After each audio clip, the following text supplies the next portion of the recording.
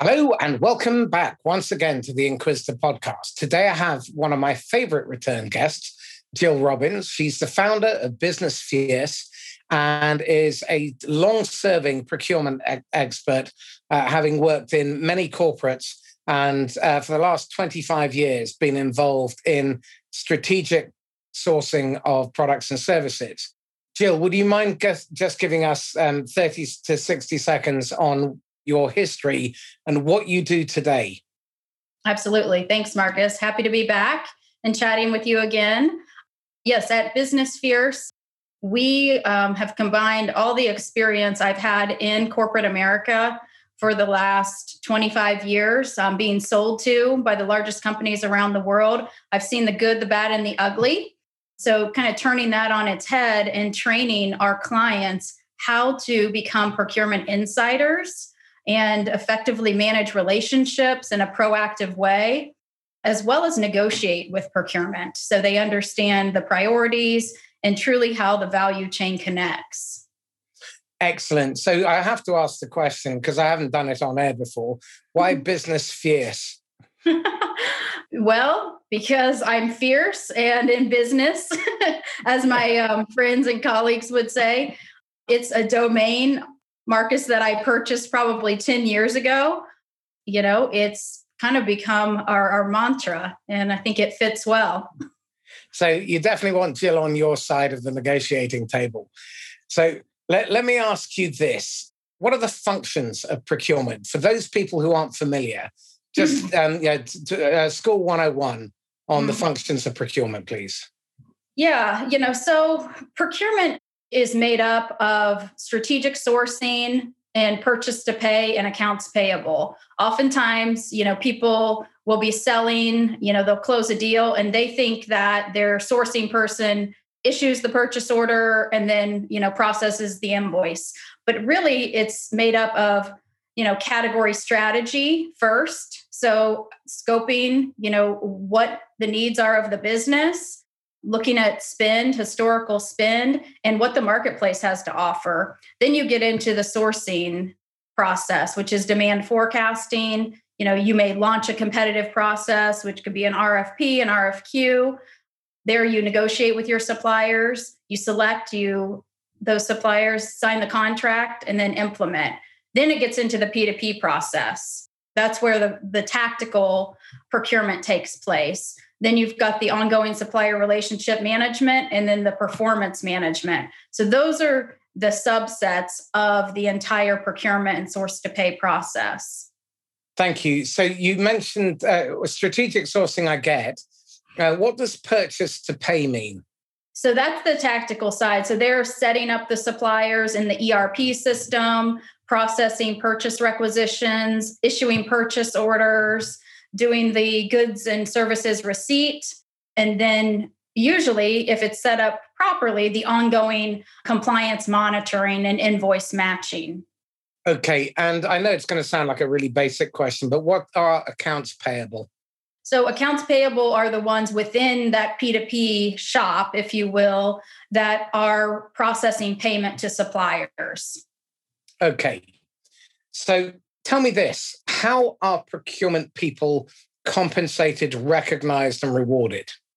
Oh, this is the billion-dollar question, right? They are not compensated by the savings that they deliver. Oftentimes, salespeople think that procurement is compensated in the same way with a commission based on X% of their savings, and that is truly not the case. It's around driving efficiency within the company, getting the right supplier at the right time, at the right price. So matching all of those attributes, ensuring that the suppliers are bringing innovative ideas to the table. Internal collaboration and trust is key with stakeholders. So, similar to the sales side, they're selling essentially services to internal stakeholders so that they can properly manage their categories internally and drive compliance with those approved suppliers. They want to prevent issues, supply chain issues. What we've seen recently with COVID, some suppliers and extended supply chain had a lot of disruption. So procurement is looking to ensure that continuity of supply as well, whether it's a good or service, because, laptops were an issue. Zoom had issues early on in COVID, privacy, security. So, procurement wants to make sure they've got the right KPIs in the contract and the right CYAs in place, if you will, to ensure that the company does not get screwed long term. And by CYAs, I'm assuming that means cover your ass. Absolutely. Yes. Excellent. Okay. So again, what do you mean by categories for those people who are not familiar with the terminology? Yeah, so procurement is usually split between direct and indirect. So direct is the materials that go into a product or a service, and then indirect would be anything that's not included in the cost of goods sold. And then categories within that could be transportation, logistics, could be, HR benefits, information technology. And then you break that down, hardware, software, security. So those would be examples of spend categories. So unless you're operating as you're selling to a very, very large organization where the procurement and purchasing people are likely to specialize, it strikes me that the majority of purchasing people in your average company are likely to be generalists. So they're going to have to cover all that range of categories. Fair? That is fair. They can be a jack of all trades for sure. Mm-hmm. Okay. So how often when you're selling to that type of organization with that type of purchasing professional, are you dealing with someone who doesn't really necessarily understand all the ramifications? And what would you advise people to do when they are selling to somebody like that? Yeah, I think ask what the priorities are of the company. So, in that specific space, so if they're selling, a SaaS solution, what are the objectives with X business area? Let's say it's compliance. Let's say it's audit. What are the objectives? So, lay that out and then understand how your solution will then bring value and either solve a problem or prevent a problem long term. Okay. So I want to explore the difference between a strategic purchasing department and a reactive tactical one. Let's start with the strategic and how we should approach them. Yeah. So, with strategic sourcing and strategic procurement, kind of, I would call it full value procurement, it's really on the full performance. Typically they're proactive. They've got an external focus, so they don't have blinders on. They're not working in silos. They're working from a total cost framework. They have diverse strategies in place as they're sourcing their categories. They want creative collaboration with their suppliers. And that baseline is built on trust. So they want to trust you. They want to collaborate with you as a partner. Suppliers are seen as a key resource and not as an enemy. They want win-win solutions with their supply base, and they want to prevent issues from happening. And typically it's a fit for purpose, and it's best value bidder and value driven versus lowest cost and commoditized approach. Okay. So you mentioned something which is a total cost framework. What does that mean? Yeah. So, you hear of return on investment, total cost of ownership. So looking at the big picture, not just looking at the acquisition cost, looking at how it fits into the total supply chain, what the ongoing, if it's, a technology solution, SaaS solution, what that license fee looks like, are upgrades included? What am I going to get out of this? And if we are truly collaborating, are we continuing to expand that solution and add features and benefits throughout the life of the contract? Excellent. Okay. So increasingly what I'm seeing, depressingly, is an emphasis on crappy scores that mean nothing, like the NPS, the Net Promoter Score. Mm-hmm. And what I'm definitely seeing is the smarter organizations, vendors and buyers, are focusing on things like time to value. Yes. the cost of inaction, the potential of an investment instead of NPS and ROI. Again, if you're dealing with a strategic organization, most of them, I'm guessing, will understand what we're talking about when we mention these things. So what is it? Why is time to value so much more useful than a net promoter score? Well, it should be objective. So, you're looking at both sides, the buyer and the seller, and what's being delivered. So is there value creation? Is there value delivery in place? And, you've got to have that open communication. And I feel like with NPS, it's very one-sided. You don't have the full equation on the table. And I think you also have to look at the health of the relationship and the health of both sides. So with the buyer and the seller. Interestingly enough, I'm working on this concept of the total profit life cycle, where both sides can see the value. The vendor makes a profit over the lifetime of the relationship, and their pricing may even be reflected in that through the outcome and outcomes that they deliver. And the purchaser is seeing the profit and the value delivered. Because at the end of the day, no one in their right mind is making a purchase unless it creates value within their business. And when they're making purchase decisions, they have limited funds and resources. So they want to make sure that they're making the right decision on the right products and services and the right vendor with the right service levels, and that it's going to give them the longest return over time. So discussing that total profit life cycle, I think, is really important, but it's not something I'm seeing anyone really doing. You're right. I feel like that should be front and center because that's table stakes in my view. How can you negotiate a contract and, a long-term partnership with someone if you don't understand what those value drivers are on both sides of the table? Absolutely. Okay. So let's look at the flip side of this, which are the reactive, tactical, and potentially adversarial type of purchasing officer.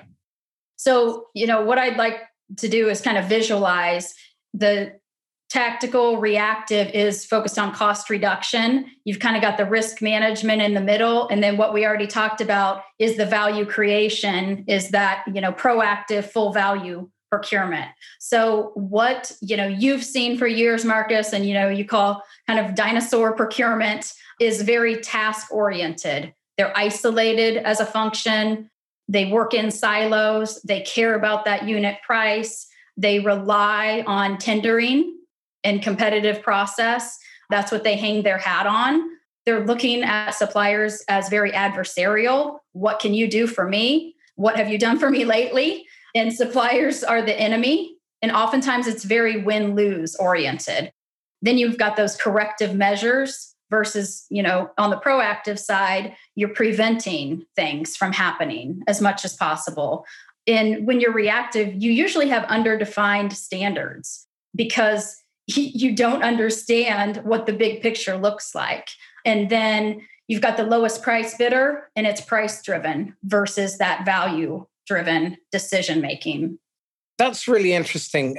What I have noticed in virtually every business I've ever come across is they're trying to manage three things. And if you boil it down to these three things, then your life becomes significantly simpler.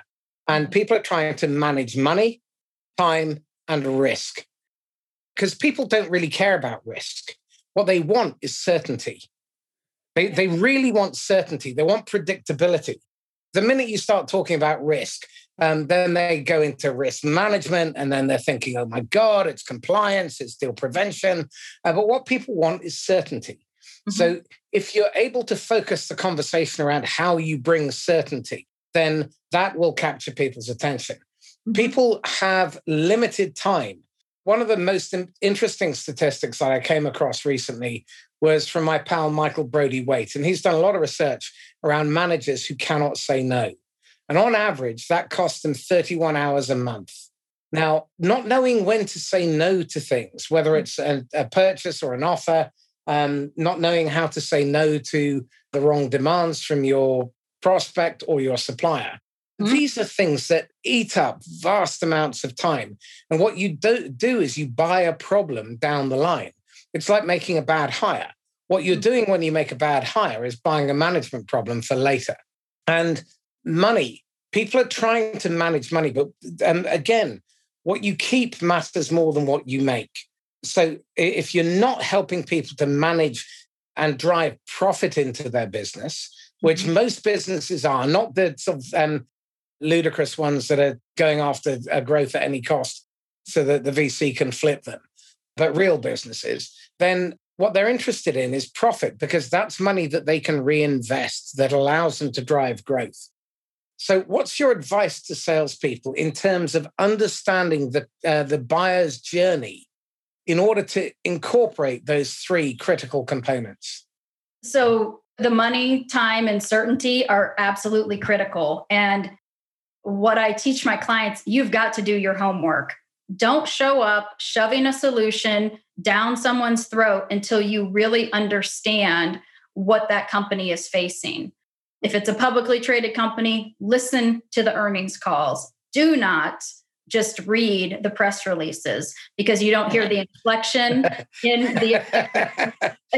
It's amazing to me. Well, I read the last press release, or I'll read the transcript. No, listen to it, because it's an hour long. It's an hour 15 minutes. You can take the time if you're targeting this client.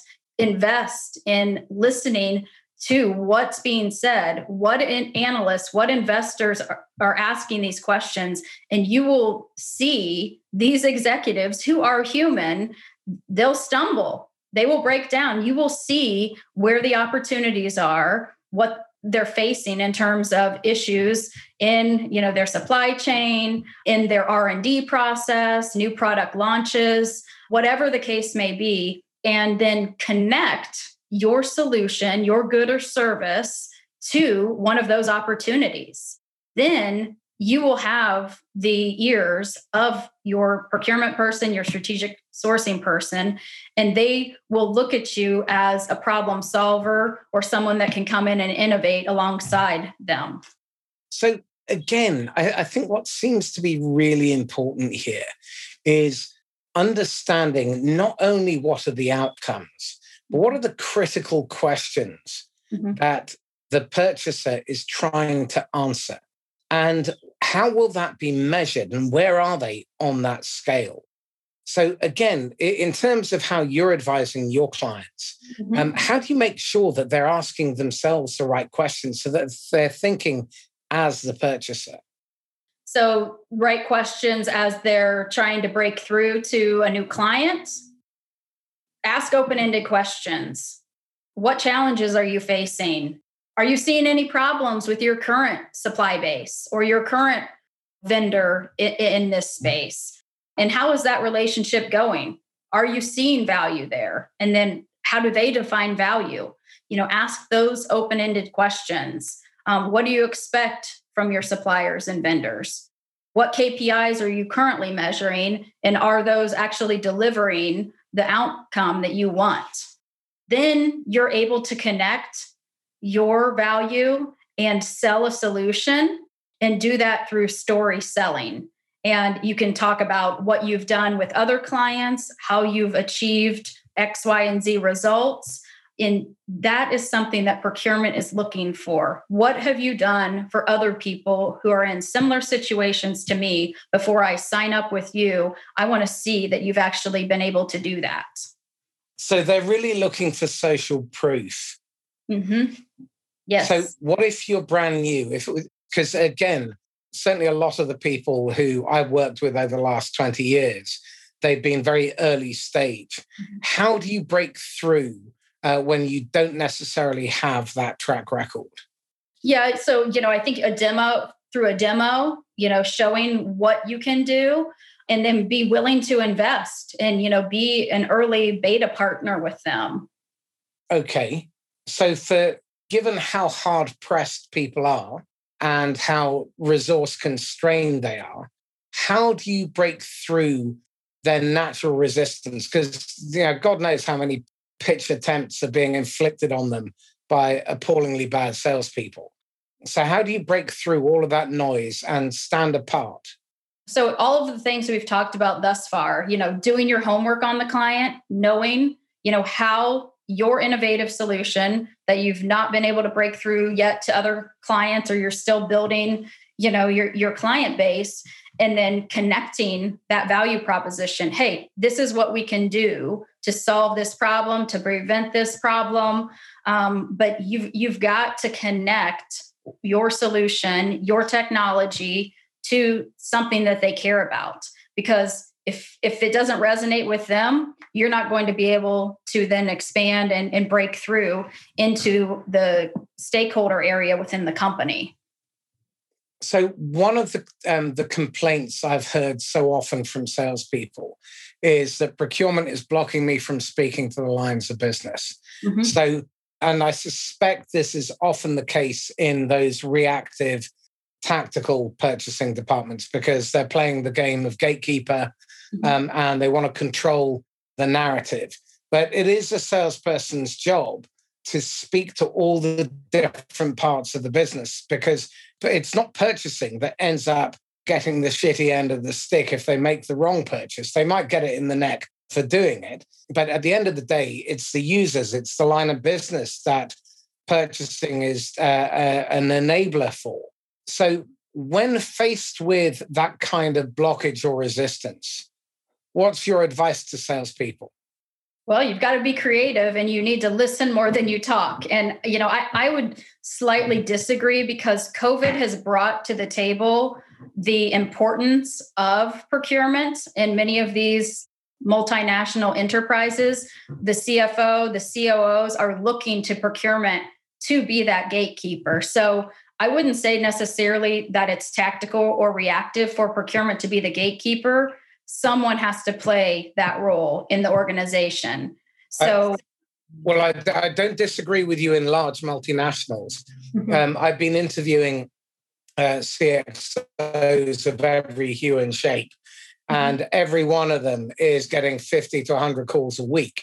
So absolutely, they do need gatekeepers, and purchasing and procurement are their right arm when it comes to helping them to implement the board's strategy. And there's no way that they can give time to every salesperson, but I'm talking about the ones who are tactical. We'll talk about those, the more strategic ones in a moment. But where you're dealing with a tactical purchasing officer who is intentionally trying to stop you from speaking to other parts of the business, not just the CEO or the CFO, but the people who are at the sharp end of the problems that you're trying to help them to resolve. So I would ask what their objectives are. So some of those open-ended questions, so they can build rapport with that procurement person and say, what's the next step here? Would you like to attend a meeting with me, or are you comfortable with me reaching out to, XYZ person, or can you please connect me with a decision maker in this area? And, you don't get what you don't ask for. So, I think applying, the open-ended questions that we talked about, having credibility, doing your homework, you should be able to be connected with that business person and that decision maker. Okay. So again, we may well disagree in a moment, but experience tells me that very often when purchasing is saying, you have to go through me, I am the only route into the company, what they're often doing is they're on a fishing trip. And what they're doing is they're gathering information about a number of suppliers, because they're at an early stage of either identifying comparative pricing, or they're trying to work out what the solution is. So they're really at a phase of passive looking. They're making space, they're passive looking. They're not necessarily offering a real RFP. I've certainly come across this many times in my career, where fake RFPs have been put out there so that benchmarking can happen, and also so that they can use it as a stick to beat their current supplier when they are going to squeeze them on price. So in your experience, when that happens, what's really happening behind the scenes? Well, they're looking for free information, obviously. I think, you said it, Marcus. So they're soliciting that information. And, I would just have a very direct conversation. Hey, we're innovative. We want to partner with you. But in order to do that, for me to properly respond to this, I must have a conversation with this decision maker and really get creative about your response. Because what I also coach my clients on, Marcus, is just responding to a vanilla RFP with a vanilla response is not going to get you to the next round, or is not going to have you stand out. So it's okay to be provocative. It's okay to be creative, and you don't have to answer the questions if you don't feel like it's going to result in future business. So, like I said, I would ask very directly, to be connected and say, hey, are you just playing games with me here? And procurement would rather have someone be direct with them and call them out on their BS, because they are the masters of this. Like you said, you've seen it over and over again. They are issuing, these fake solicitations and these fake bid processes. And, if that's what's actually happening, I would say call them out on it. I absolutely agree. I think you need to be ready to enter into constructive conflict, and you have to be ready to have difficult conversations. 4 main reasons that companies issue RFPs and ITTs are free consultancy. Salespeople, bluntly, are the single biggest source of continuing adult education on the planet, because they think that by educating, they're going to move the relationship forward. But unless you're clear about why you're doing it and what happens next and who is going to be using that information, I think you can find yourself in wasting a lot of time. Sometimes they're using it for leverage because they want to beat up their preferred supplier. And you might be cheaper, or you may offer functionality that they don't. Often it's for intelligence gathering with these fake RFPs. And they also want to make sure that what they have is what they want. So you've got to be really careful. Not all RFPs are bogus, but many of them are.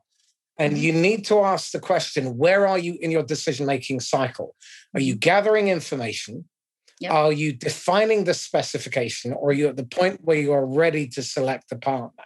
Right. And the first 2 are free consulting fishing trips. And it doesn't mean you can't engage, but it does mean you come in with your eyes wide open. And this is where you become the partner. And you're helping them to define their requirement.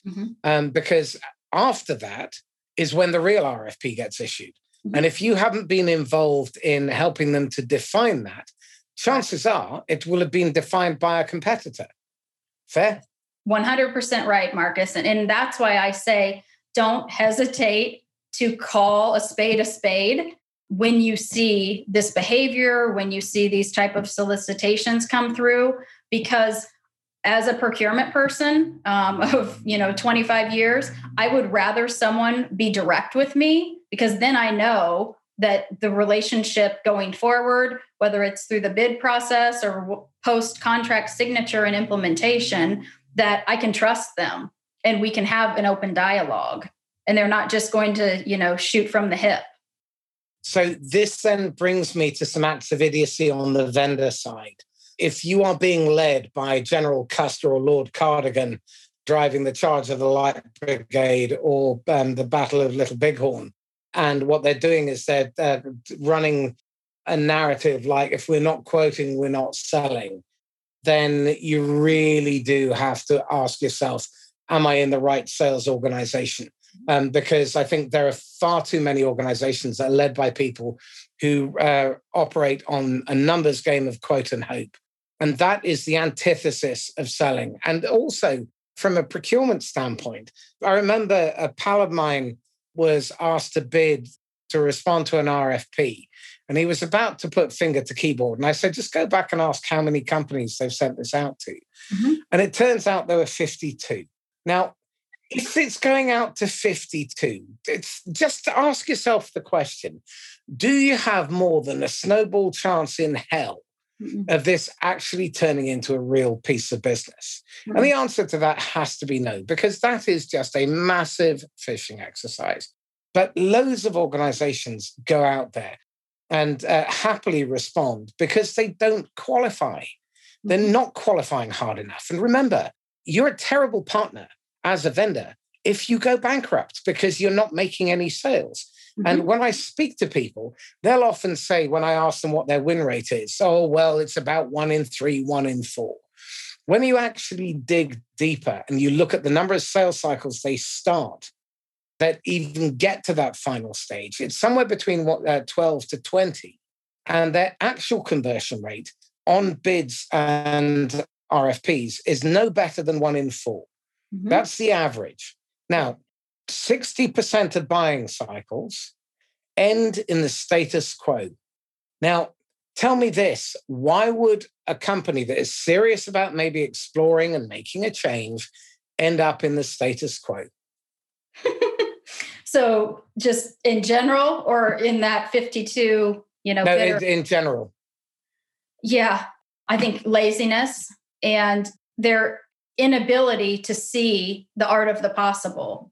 It's a waste of both sides' time. Why would you go through a competitive process if you're not willing to change?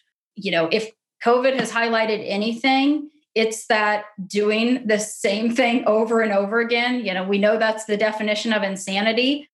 And I would call them out on it if you're seeing that. Because any strong procurement person who is just going to the market to stay in the same place they're in, that's ridiculous. And it's a waste of both sides' time.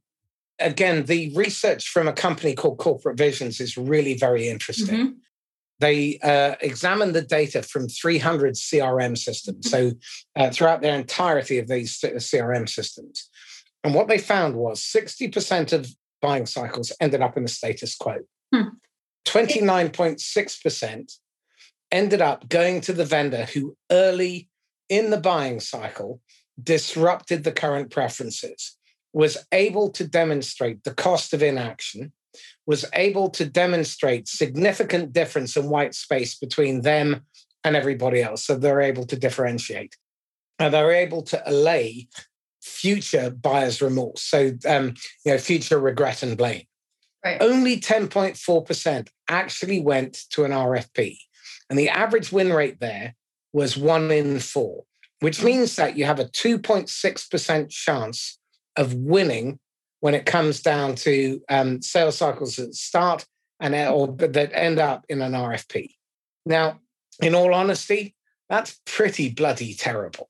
Mm-hmm. So you have the right to know why you've been asked to take part. Mm-hmm. You have the right to ask tough qualification questions and demand the truth in the answers that you get.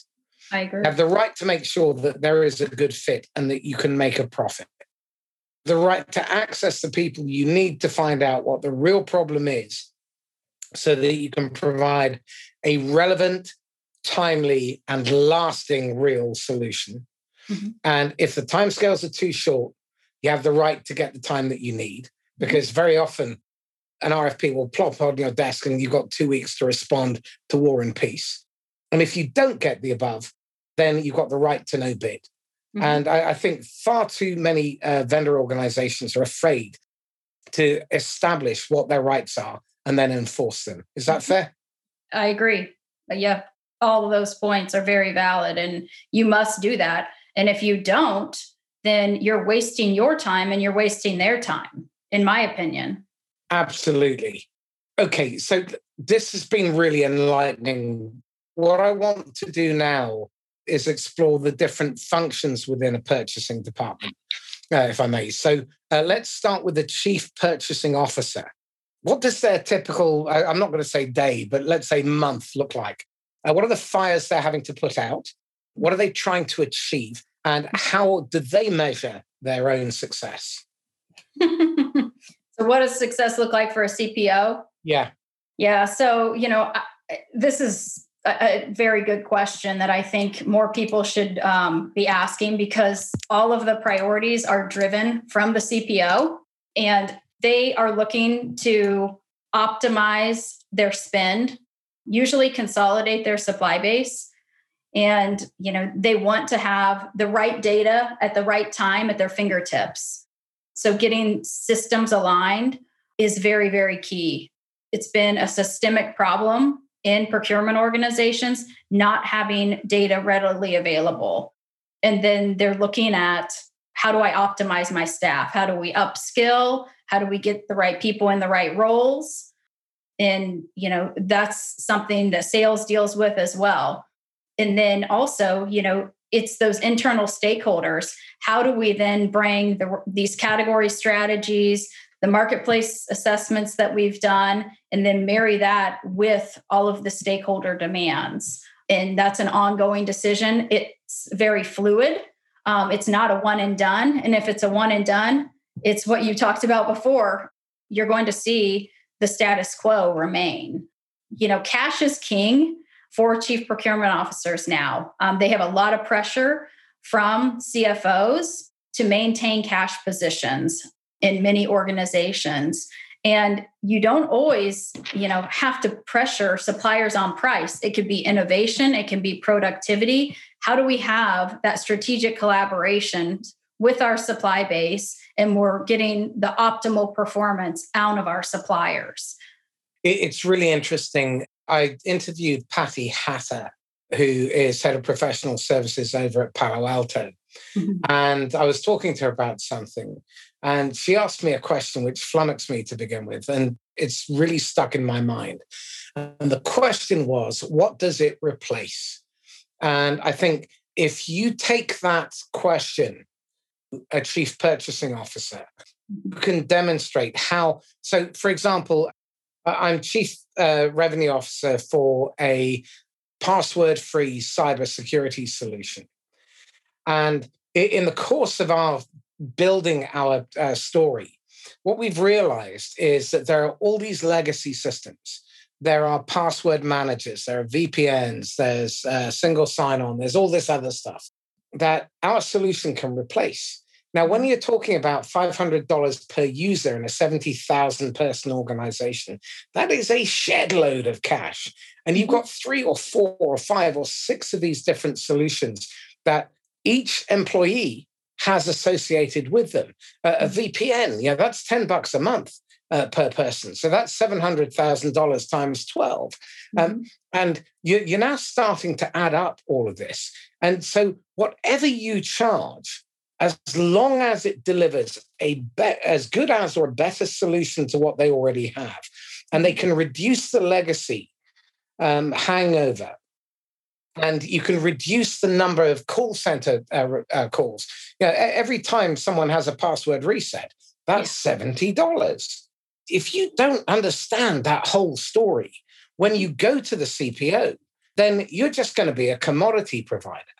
And I think it's really important that you have to do the heavy lifting before you turn up. You've got to do the research. You've got to see what they're doing at the moment and work out, how can I make their lives simpler, easier, better? How can I save them or make them money?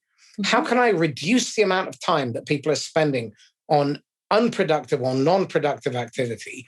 And what can I do to increase certainty and eliminate risk?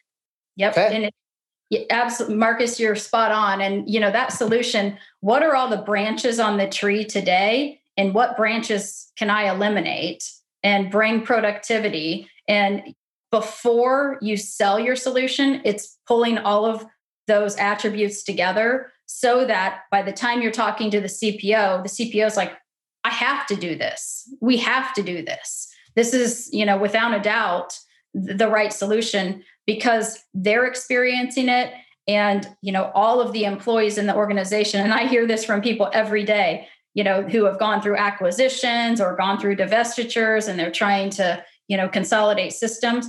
There are sign-ins, and different passwords for different tools all over the place. And it's a real problem for productivity in these companies. And passwords deliver zero value. What they do is they create 80% of the opportunities for hackers to break in. It's an unproductive activity. without wanting to go down that road too much, so talk to me about what the next rung down is from the CPO. Yeah, so typically it would be the head of indirect. So we talked about direct and indirect. So head of direct, head of indirect. And then you would get into subcategories from there. But some organizations are set up by business function. So you could have head of, information technology for strategic sourcing procurement, and then they would work with the CIO. You could have, head of manufacturing, they would work with manufacturing. So it depends if they are function aligned or if they are category or marketplace aligned. Right. Okay. And in terms of the drivers that determine their behavior, their decision-making, how they are measured, do those vary dramatically, whether they're function or otherwise aligned?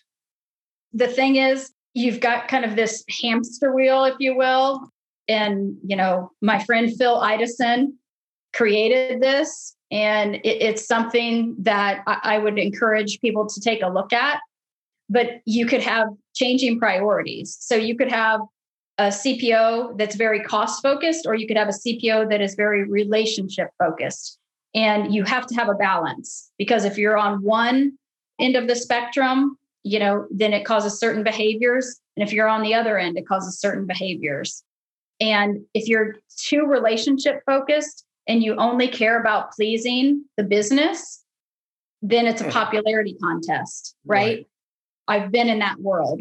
But if you're too cost focused, then you're blinded by, just that acquisition cost, not that total cost of ownership, not that innovation, not that long-term productivity.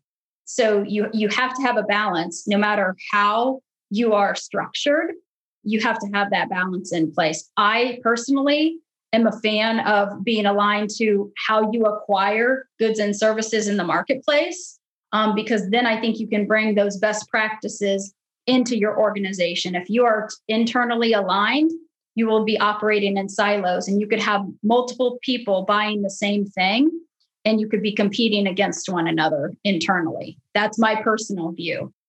Very interesting. Okay. So let me ask you this. If you're dealing with a complex organization and you've identified that you are going to be able to replace a bunch of stuff, drive efficiencies, and so on, who are the best allies to have within the business so that when you speak to purchasing, they are already very focused and their antenna are up because now you're speaking their language? So you're talking about an idea that generates organically within a business unit or a function. Yeah. Yes, I would talk about, so there are different value levers that procurement, looks for. And I would look at speaking their language and using those value levers as you're talking. So, there's commercial value levers, there are process value levers, and there are technical levers. So is it around supplier consolidation? Is it around bundling? So, you talked about eliminating activities. Am I, optimizing it from a location perspective? So it could be, consolidating warehouses or distribution centers. Demand management. So, changing the specifications. So cutting back on volumes purchased, and then through proactive planning. Process optimization, you could have standardization and redesign. And then you've got the make versus buy. Do I keep it in-house or do I take it out if it's not a core activity? Okay, that's interesting. So again, if we think about the choreography and the structure of these conversations, how do you open a conversation that will capture the attention of a procurement professional in such a way that you will stand apart? Yeah, so this is what I talk to my clients about as well, Marcus. And the key is making procurement the hero. So if it's a function in the business, if it's a group, a component, a business unit, you want to set procurement up so that, they're delivering value. Oftentimes they are very underappreciated historically. They can be the punching bag for different components. So speaking their language, so those value levers we just talked about, And, also, if you're going to be driving efficiency and productivity, you're speaking procurement's language. That's what they are after. And if they're only after that acquisition cost, then they're a dinosaur, as we've talked about, because they have got to look at that total cost optimization. And it's more than just that initial unit price or acquisition cost. Interesting.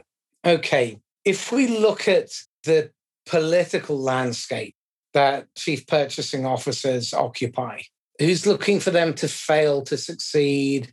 Who is affected if they do a good job or a bad job? I'd say everyone.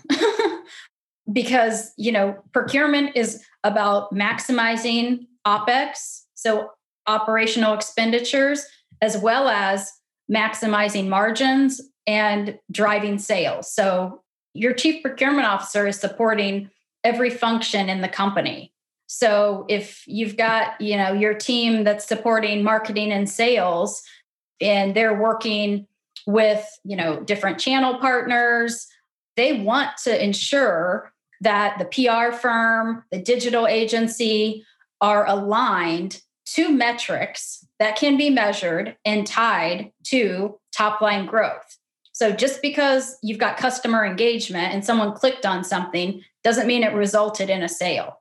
You've got to tie it to those, clear metrics that impact the profitability and the success and long-term viability of the company. One of the really interesting observations is that often salespeople will give away their power because procurement are often very good at posturing. Again, in fact, let me explore this first.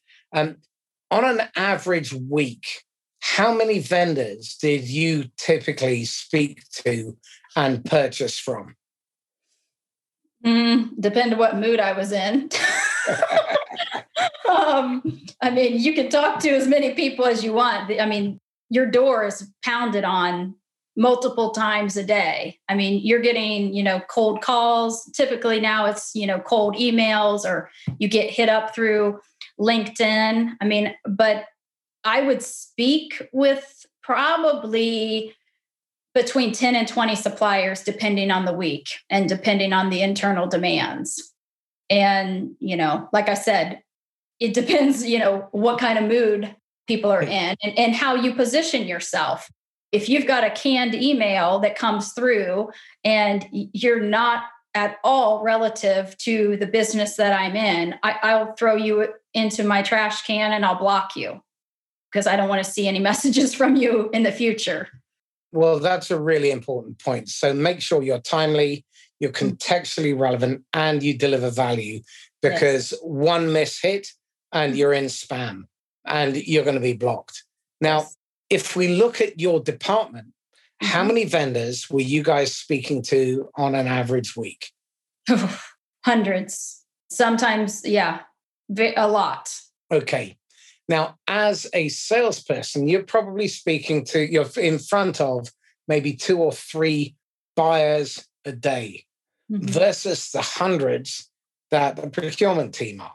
So it's very easy to think that they have a huge advantage over you because they're used to dealing with salespeople. But actually, what they're used to dealing with are crap salespeople who turn up and talk product and feature benefit without having any context or relevance. Most vendors turn up to show photos of the ugly baby instead of find a way of being relevant to the purchaser. Now, the reality is that procurement, their purchasing behavior is often driven by the demands of production. And production is driven by the demands of the sales operation within their organization. And so, as Jill already alluded to, they're often underappreciated, but also often procurement has far less power than they posture. So don't make the mistake. And the point that she made earlier is you have to make them the hero. I think the big mistake that people make is they enter into this with an adversarial mindset and they see procurement as the enemy. Don't make them the enemy. No. Don't even make them an accomplice where you're propagating poor performance and poor behavior. Make sure that you become their ally. Help them achieve their outcomes. Help them become the hero. And recognize that actually, despite the fact that they are exposed to a lot more vendors, your job is to stand apart. You differentiate in how you sell more than what you sell. At the end of the day, if you're selling an ERP system, it's an ERP system. If you're selling routers, it's a router. And if you're selling widgets, they're widgets. But what they care about is, how do you stand apart? What is it that makes you different in terms of not only how you sell, but the overall lifetime value that they're going to achieve? How quickly can you help them to achieve the results that they are tasked to achieve by the board? Yep. Yeah. Spot on, Marcus. And I would add, if you get a meeting or a conversation with procurement, don't sell out of the gate. Listen to them. Ask them those open-ended questions we talked about. Build a relationship and then digest that and then have a follow-up with them. And out of the gate, you may not have an opportunity to sell or compete, but you may be able to connect them with someone within your network. Hey, you mentioned, you were trying to solve this problem, or you had this opportunity. I'd like to introduce you to someone. So build that rapport with procurement, and they will look at you as a trusted advisor. And when you are ready to sell and you have that opportunity, they will remember that. And they will come back to you and say, hey, they didn't just sell out of the gate. They really wanted to understand, what the challenges, what the opportunities were that we are currently facing, what my day looks like, and how they can help me and how they can help my organization be successful. I'm going to recommend a book by a pal of mine, Fred Copestake. Mm-hmm. And he's written a book. It's called Selling Through Partnering Skills. Let me just double check that. Yeah, Selling Through Partnering Skills. Mm-hmm. And I'm going to take issue with the concept of the trusted advisor for the simple reason that I think it's become hackneyed, overused, and it's also lost its power. I think we need to behave as trusted partners. Mm-hmm. And I think one of the most important things that we can offer any purchaser is buyer safety. And I think what's missing from most sales organizations is that they are trying to make the sale. But at the heart of everything we do, we have to have the customer. And at the heart of that, we have to make sure buyer safety is central. They need to know that they can trust us, that we will be relevant, that our service will help them deliver the outcomes that they need. And that means we need to operate through our values. We need to be rigorously authentic. Mm-hmm. We need to focus on the customer's success, not our own, which means that we have to surrender the outcome that we want in favor of the outcome that they want. And as Jill has said, if you can't help them, make sure that you refer someone else who can, even if it's a competitor. Mm-hmm. You need to approach it with a win-win or no deal mindset. You need to get down and dirty in the trenches and do difficult work together. You've got to roll up your sleeves and be their ally. You've got to be vulnerable enough to admit when you don't know the answer or when you've got it wrong, or if there is an objection, you raise it before they do so that it's completely transparent. You communicate with clarity. You're constructively challenging. And because you're operating as a partner and you're operating with mutual respect, the emphasis is on delivering the outcomes and delivering their success. Mm-hmm. If you fail to do any of those things, then you will be treated like a commodity provider and treated at pushed to arm's length. Is that fair? Yes. Mm-hmm. Excellent. Okay, Jill, we need to wrap up, but tell me this. You've got a book in the offing, if I remember rightly.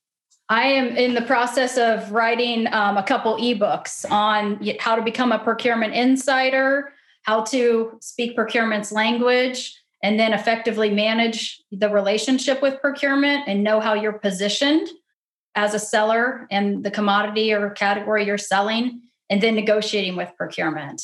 So it'll be a 3-part ebook series. So if someone wants to get onto your mailing list or get hold of those books, how can they get hold of you? Yep. So sign up for my mailing list at businessfierce.com. You can connect with me on LinkedIn as well. I post regularly, and I'm happy to have a conversation with you and see how we can partner together. Excellent. Jill Robbins, thank you. Thank you. So this is Marcus Cauchi signing off once again from the Inquisitor podcast.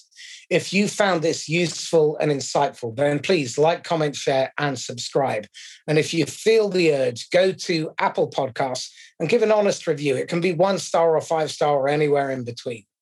Now, if you are the owner or the founder of a technology company and what you're really looking to do is grow your business in a manageable way, but achieve rapid hypergrowth without the wheels coming off, and you want to build a sustained business built on strong foundations with highly engaged and highly productive employees and customers who stick with you year after year after year, then let's schedule time for a brief conversation. You can email me at marcus@laughs-last.com or direct message me on LinkedIn. If you think you'd be a good guest or you know someone else who would be, then please do get in touch and maybe connect us. In the meantime, stay safe and happy selling. Bye-bye.